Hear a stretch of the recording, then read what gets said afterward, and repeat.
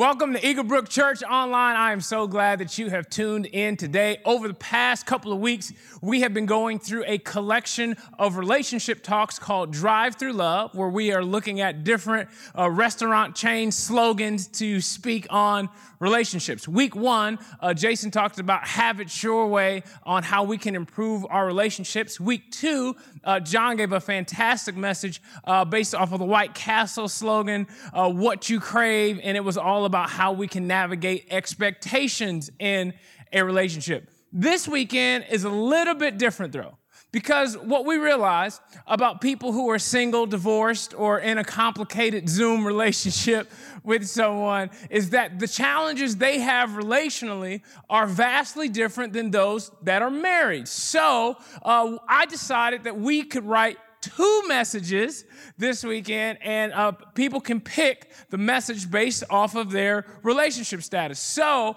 if you're watching this message right now, you have chosen the married message. So this message is tailored for all of my married friends. And today's message is called, I Want My Baby Back, based off of Chili's. Now, we know Chili's isn't a drive-through, but you can certainly get it to go. Today, I want to talk to you about communication and conflict in marriage. I believe that today is a day where God maybe wants to restore some things in your marriage that have been broken for a very, very long time.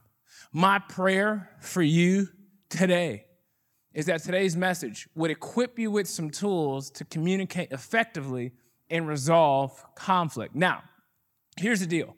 The reason we struggle to communicate and resolve conflict is because men and women are different. Maybe you didn't know that, but there's a couple of memes I saw this week. As you can see here, the bride and groom are both reading some letters maybe that they wrote to each other before they walked down the aisle, and you can kind of see her emotional side, and you can see his emotional side. I mean, it's just men and women are different. Here's another one that I saw. This is a man getting a haircut before and after, $15. A woman, sometimes pays $275, and it looks the same. Husbands, has your wife ever come home from the hair salon and she says, "You like it?" And you sitting there thinking, I liked it before. And did you got your hair washed, or did you? It looks because what we see, it's just different. Here's another one. A woman, she's like, we got to keep things clean, smelling good. And this is what the man sees. He sees another purchase from Target. I mean, isn't that true? I mean, like we often just see things differently. And I know that men and women communicate differently. And I learned my lesson about this the hard way when me and my wife, Amanda, were dating. My wife and I are originally from the Chicagoland area, and a Chicago-style restaurant is actually called Portillo's. There's actually one in Maple Grove and at the Rosedale Mall, and there's another one location in MSP. And the fact that I know where both Portillo's are in the Twin Cities is sad, but it just goes to show you how much I love Portillo's. This was our fourth or fifth date in Chicago. I picked her up from her house. I had a playlist ready in the car. We parked downtown. It was about a couple of blocks away from the Portillo's. And we're walking, and we hadn't gotten to the stage in our relationship where we had fully engaged in holding hands just yet. So, whenever you're testing the holding hands waters, you just kind of like just fiddle a little bit. You just kind of throw your hand out there. You're just kind of walking and just seeing kind of what happens, if it just breezes by, that type of deal. And so you're just trying to see if the sparks fly. Now, me and my wife, we were on cloud nine. I mean, the butterflies was there. I was thinking to myself, I'm walking downtown Chicago with the girl of my dreams, about to eat my favorite food. This is amazing. I mean, we get in line, and I tell her, "Hey, babe, get whatever you want. It don't matter. I got you. I'm balling because we have Portillo's, okay?" So I say, "Get whatever you want." She says, "Okay." I ordered 3 hot dogs, a large fries, Sprite, and a chocolate cake shake, okay? I was hungry, okay? And here she comes with, "I'll have a grilled chicken sandwich in the water." I said, you don't want fries or something to drink?" She said, "No, I'm okay." I'm good. I said, now, you sure you don't want your own fries? She said, no, we're fine. Now, you already know where this story is going. We sit down, and this is what this woman does. She grabs my large fry and dumps it on the middle of the table, okay? On the middle of the table and says, all right, I just thought that we could share your fries.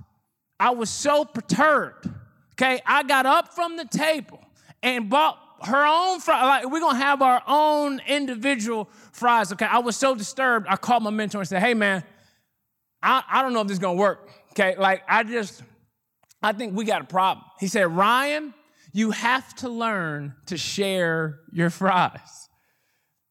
We'll celebrate 7 years in June, and my mentor every now and then will still ask me how I'm doing with sharing my fries. What my mentor knew about marriage that I didn't at the time was that the biblical picture of marriage is this. It says, wives, submit to your own husbands as to the Lord. Then it says this in verse 25. It says, husbands, love your wives as Christ loved the church and gave himself up for her. You see, it was this picture of a wife submitting to her husband and a husband laying down his life for his wife. This is not a picture that should be used as a weapon against one another to say, oh, you need to be submitting. Oh, you need to be laying down. No. Here's the deal.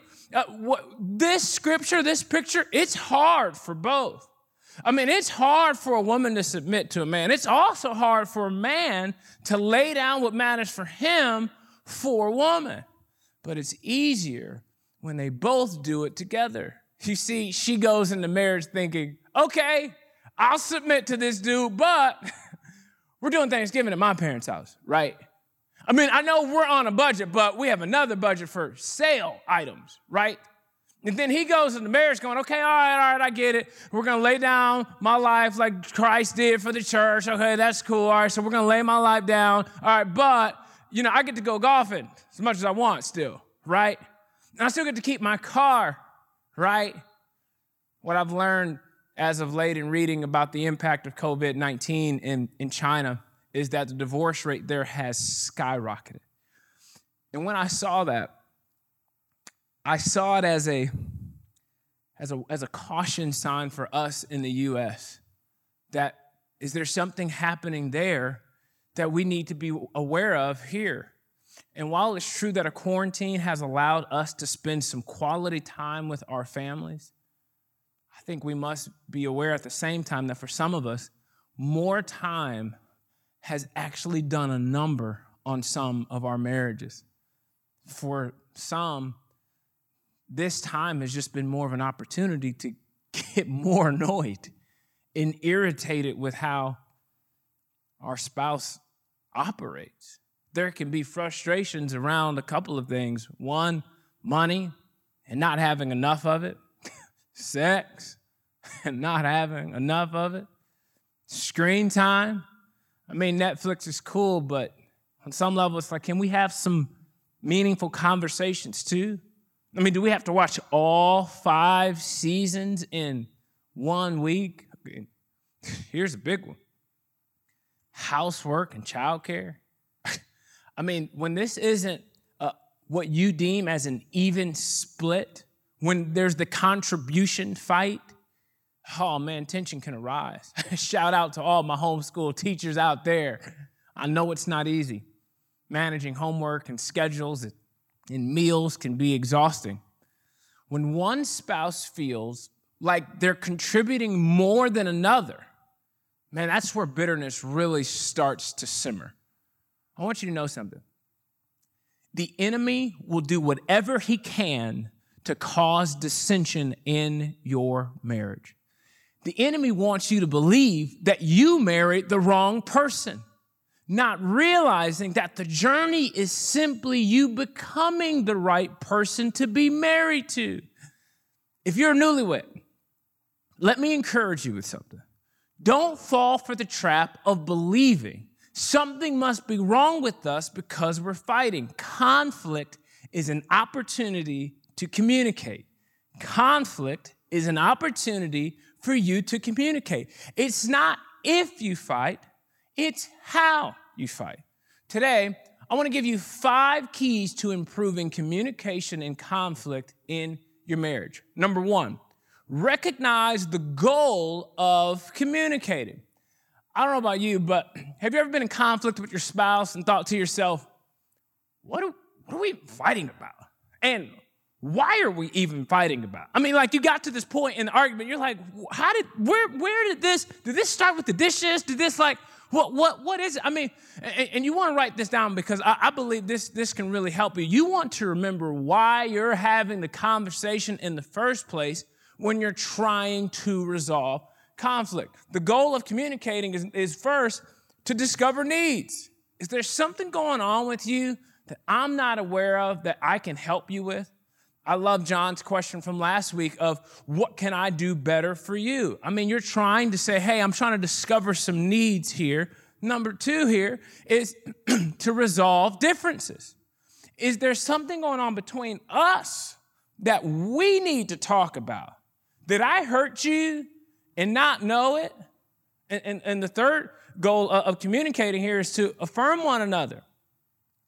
This is where the magic is, my friends.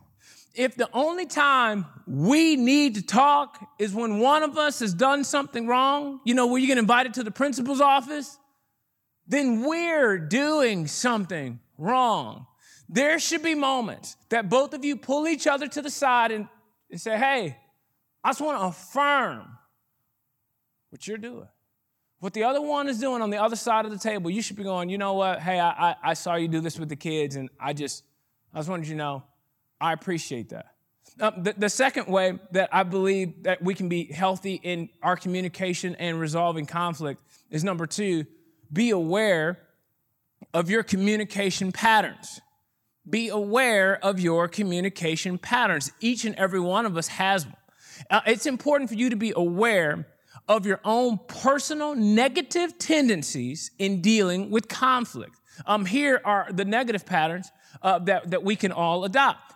Withdrawal. This is where there's an unwillingness to stay in important conversations. Let me punish you with my silence. But when you do this, I want you to know something. Silent needs and expectations are really hard to meet. They're really, really hard to meet. Another bad pattern that we can pick up is escalation. This is where negative responses to one another, they just create a snowball effect. And it just blows out of proportion. The other one is negative interpretation. This is where everything I say, you twist it around. And this is where you fill in the blank on another person's motives or intentions, and you see them as a whole lot more negatively than it really is. The other pattern that we can pick up is invalidation. This is where we utilize subtle or indirect put-downs or thoughts, feelings, or the character or another. This is where you use sarcasm, and you invalidate how they're feeling or what they're thinking through your logic. And you can really invalidate one another doing that. Let me ask you this question. Which one do you think you lean towards the most in conflict? This is about self-awareness. I mean, which one have you experienced the most? And would your spouse agree? My wife and I's style of our negative patterns, both of us, are withdrawal, okay? It's withdrawal for both of us, and we can go silent for a long time and be arguing with each other in our heads for a long time. But because we know that about each other, we can circle back to some healthier habits of communication, and it helps us in the long run. We can all combat negative communication habits with healthy habits like these. Number 1, staying connected. Even if we disagree, it doesn't mean we have to disconnect. We can stay emotionally connected and work through important conversations. Our counselor recommended that we actually hold hands whenever we're having tough conversations. I can't stand that, but here's what it does. It sends a signal to each other that we're committed to getting through this conversation. The other way that we can combat some of these negative patterns of communicating is dealing with one issue at a time. Don't fall for the trap of stuffing 10 issues into one conversation and things escalate and get out of hand. Listen, what's the one thing that you can work towards together? What's the one thing that we could talk about to say, you know what, this is the direction we want to go. We're going to take this one step at a time. Another healthy pattern that we could pick up, and this is huge, it's the generosity hypothesis. Author and speaker Brené Brown often teaches about this. This is simply asking the question, what's the most generous assumption I can make about what they did or said? Okay? Because we all get to choose to assume the worst, or we can choose to assume the best, especially when we're talking about the person we made a covenant with. What's the most generous assumption I can make about what they said? Were they trying to hurt me, or were they just having a bad day? Was there something else going on? And the fourth thing that we can do to combat this is validation. It's validation. Now, you're not manipulating, you're communicating. Instead of intellectually insulting them with sarcasm and put downs, this is where we put ourselves in their shoes and try and understand why they're feeling the way they do and validate why they're bringing it up in the first place. These are some healthy practices you can begin to implement when you're trying to resolve conflict. The next one is fun and comes from 1 Corinthians 13. It says, love is patient, love is kind. It does not envy, it does not boast, it is not proud, it does not dishonor others. It is not self-seeking, it is not easily angered, it keeps no record of wrongs. Number 3, on how to have healthy communication and conflict. Keep a record of rights. Keep a record of rights. We did not all come into marriage good at resolving conflict. That's the reality for you and me. But we did all come into marriage really good at keeping score, at keeping a record of wrongs. Ladies and gentlemen, this is one of the most practical and fun things you can do when resolving conflict. I started doing this about 6 months ago. In the back of my journal, I keep a record of Amanda's rights. Here's what it's done for me. It keeps me from using the conflict resolution curse words. Always and never. You don't never, you always. I mean, we do this all the time, but my record of rights, man, it keeps me from using these words because this is the act of catching your spouse doing something right. There's arguments my wife and I have never had because I have a list to prove that sometimes my thoughts just aren't true. One night, Amanda just looked at me and said, I really appreciate all that you do for our family. I was like, oh, let me write that down. Okay, that was something. You said something. Let me go ahead and write that down. 2 weeks later, I literally had a thought that went something like this. She never appreciates me. That's a lie. And I had proof. I had proof that it was a lie. I even have the time and date in which she said the exact opposite. Ladies and gentlemen, hear me and hear me clear. Satan wants us to believe lies about each other so he can break us apart. Is there anything you've been believing about your spouse that just isn't true?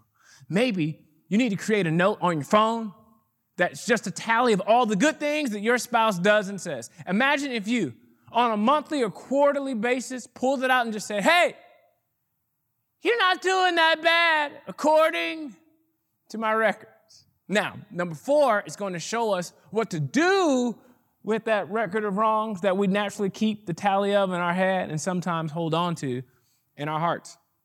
It says this in Colossians chapter 3. It says, make allowance for each other's fault and forgive anyone who offends you. Remember, the Lord forgave you, so you must forgive others. Number 4 is this. Don't sweat the small stuff. Don't sweat the small stuff.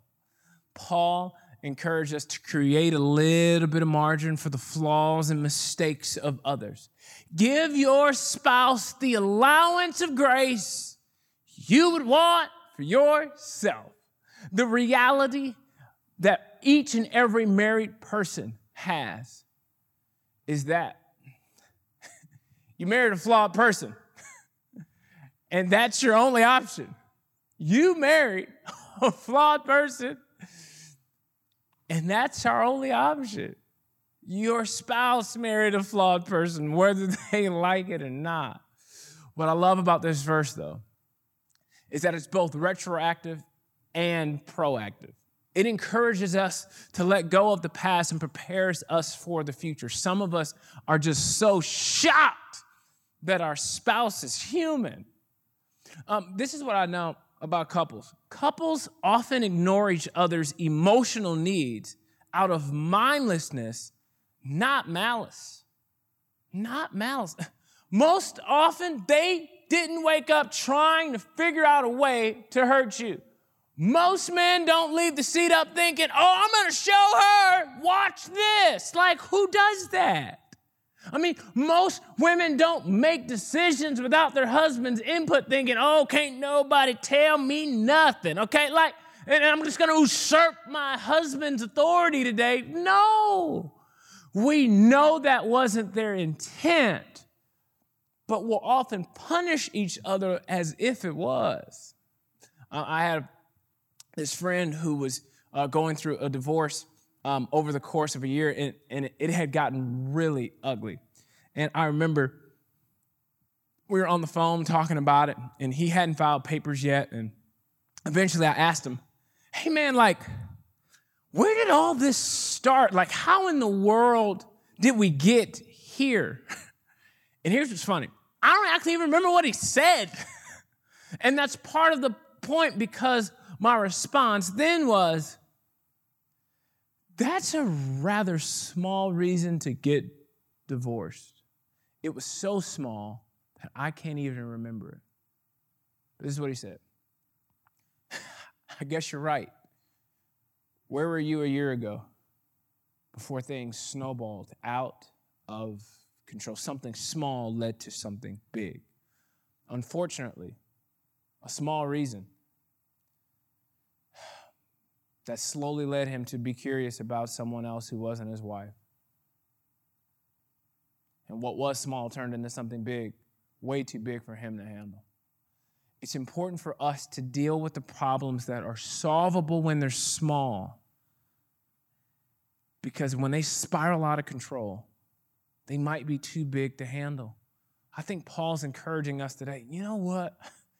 We got to let go of some of that, those small, petty things that we just kind of fall asleep with and hold on to. What would it look like for us to really forgive our spouse? Now, our strategy and final key for handling some of the bigger conflict items derives from Matthew chapter 19. It says, but Jesus said, not everyone is mature enough to live a married life. It requires a certain aptitude and grace. Marriage isn't for everyone. Some, from birth, seemingly never give marriage a thought. Others never get asked or accept it. And some decide not to get married for kingdom reasons. But if you're capable of growing into the largeness of marriage, do it. Do it. Number 5 is this. Manage the big stuff. Manage the big stuff. I love that it says growing into the largeness of marriage. It requires a certain aptitude and grace. Marriage is a big deal and encompasses some things that require a lot of grace. There are 2 key types of marital conflict, solvable and perpetual. We just talked a little bit about the solvables, but the perpetual problems, those can't always be fully resolved. Marriage expert and author Dr. John Gottman says 69% of marital conflicts are perpetual problems that can't be fully resolved. Gridlocked or hardwired issues are so intense and hard to fix because they involve hopes and aspirations that are part of our self-identity, dreams of freedom, security, adventure, and honor. I mean, when your dreams seem to be in opposition, you're afraid that accepting your spouse's views will mean giving up your own dreams and identity. And so some of these gridlocked, hardwired things that we really want, the direction we want, man, it keeps couples from having progress. And then eventually withdrawal and so much resentment sets into that marriage that it can fall apart. The way that we address perpetual problems is to uncover the underlying dreams inside of our spouse so you can figure out how to respect and support each other's aspirations without sacrificing your own. I mean, this is where you both come into the marriage with an idea of it going one way or the other. And when one spouse wants to work on their career and they're like, well, I want to work on mine. And it's very hard to give our best energy to two careers in the same house, especially with kids. And this is where that conflict comes in. And, you know, there's this story of Dr. John Gottman, who wrote the 7 Principles for Making Marriage Work. And he was sitting with his publisher, Crown Publishing, and he was trying to convince them to put a lot of money into advertising his book. Well, the guy who was the head of marketing then was very skeptical, and he wasn't winning the guy over. And finally, he spoke up and said, hey, here's the deal. Tell me one thing in 30 seconds to improve my marriage. He's telling Dr. John, come on, tell me, just give me, I don't got time for 7 things. Just tell me one thing that could fix my marriage, improve my marriage in 30 seconds. And the doctor responded, well, the book really has a lot of things, but if I was going to pick one, it'd be honor your wife's dreams. The guy stood up, walked out of the room. Dr. Gottman thought, well, that didn't go very well. And it turned out it actually went pretty well because the guy was so stunned by the answer that he actually left his office, took a train back to his house in Brooklyn, and he walked in, and his wife said, did you get fired? He said, no. But we got this guy over at the office, and he studies marriage, and I want to know, I got a question for you. What are your dreams? And she looked at him and said, I thought you'd never ask. I thought you'd never ask. On some level, we have to wonder, is there something else going on in my spouse that I'm completely unaware of? Is there something else that they want that I am completely unaware of? Why are they using this word freedom? What do they want to get out of what is it? And really getting down to the nitty-gritty of what's really going on with him. Dr. John Gottman, here's what he recommends in his book that I think we should all practice. He says, become a dream detective. Some people might disguise their aspiration as childish or impractical, and they might have lots of insecurities around sharing their dreams with you because they're afraid of how you might respond. But dig deeper anyways, and they will surface without your support and understanding. And then the second thing is this, work on those dreams with them. We do this by listening to them, financially supporting them when appropriate, and taking an active part in engaging it when they feel like it will be most helpful. Sometimes taking one thing off their plate so they can focus on their dream is playing a part in their dream. Here's the deal. I know there's lots of issues that are way beyond just supporting each other's dreams and careers that can wreak havoc on a marriage. Adultery is usually one that surfaces to the top. I also realize that there are some of you who are watching this, listening right now, who are in the process of getting a divorce or seriously considering it. The last thing I want to tell everybody about managing the big stuff is this. Ask for help. Ask for help. The mistake that most of us make in our marriages is trying to figure it out on our own, long before you call it quits. Would you do the work of finding a good Christian counselor that can, and again, I know some people have had some bad experiences with counseling, and some people say, oh man, counseling is for people who have problems. And here's the deal, aren't we all those people? Maybe it's even a pastor on staff. Maybe it's a small group. But inviting someone else in to say, we need more perspectives than just us two, just the two perspectives that we have in our marriage. We need more than that. But some of us we just aren't even willing to even ask for help. And this is what I know is that every now and then, you're going to have a breakdown in your marriage. And just like a car needs maintenance, so does your marriage. So sometimes me and my wife, we're in counseling. We go to counseling. Sometimes it's for maintenance. Sometimes it's actually to work through an issue. But here's the deal. We don't want to be stuck on the side of the road in our marriage. And sometimes our counselor is just there to help us find common ground. About a week and a half ago, I had the honor and privilege of doing my first ever Zoom wedding, okay? I mean, I put on the suit. I did the whole deal. I was not wearing just a suit coat and basketball shorts. I mean, I wore a suit. I mean, I did the whole deal. It was so fun. And I mean, we shared communion. We had 9 devices plugged in with family members and friends logged in from around the country. And we invited God to be the glue that holds this beautiful couple together for the rest of their lives. And the vows that I led them in are similar to the ones that we all said on our wedding day. And it was this: to have and to hold from this day forward, for better, for worse, for richer, for poor, in sickness and in health, until death do us part. Now here's the reality. A lot of us signed up for better, richer, and health. And the reality is, most of us don't have a plan for worse, for poor, and for sickness. And that's what a lot of us ended up with. And I just want you to know today, you shouldn't give up on your marriage too soon. Whatever you're going for, whatever expectations you had coming in, you go, man, I didn't see this coming. Man, I just think that there's somebody that's watching this message today that you're going to get your baby back. You're going to get your spouse back because you're going to go, you know what, that really was something small. That really was, I'm the one that's been withdrawing. I realize that, you know what, I never catch you doing something right. And would you allow God to do his thing in your marriage today? Would you be willing to say, you know what, raise your hand and say, you know what, God, would you show up in our marriage, in our house during this season of our life? My hope and prayer for you is that during the best of times and the worst of times, God would be the center of your marriage.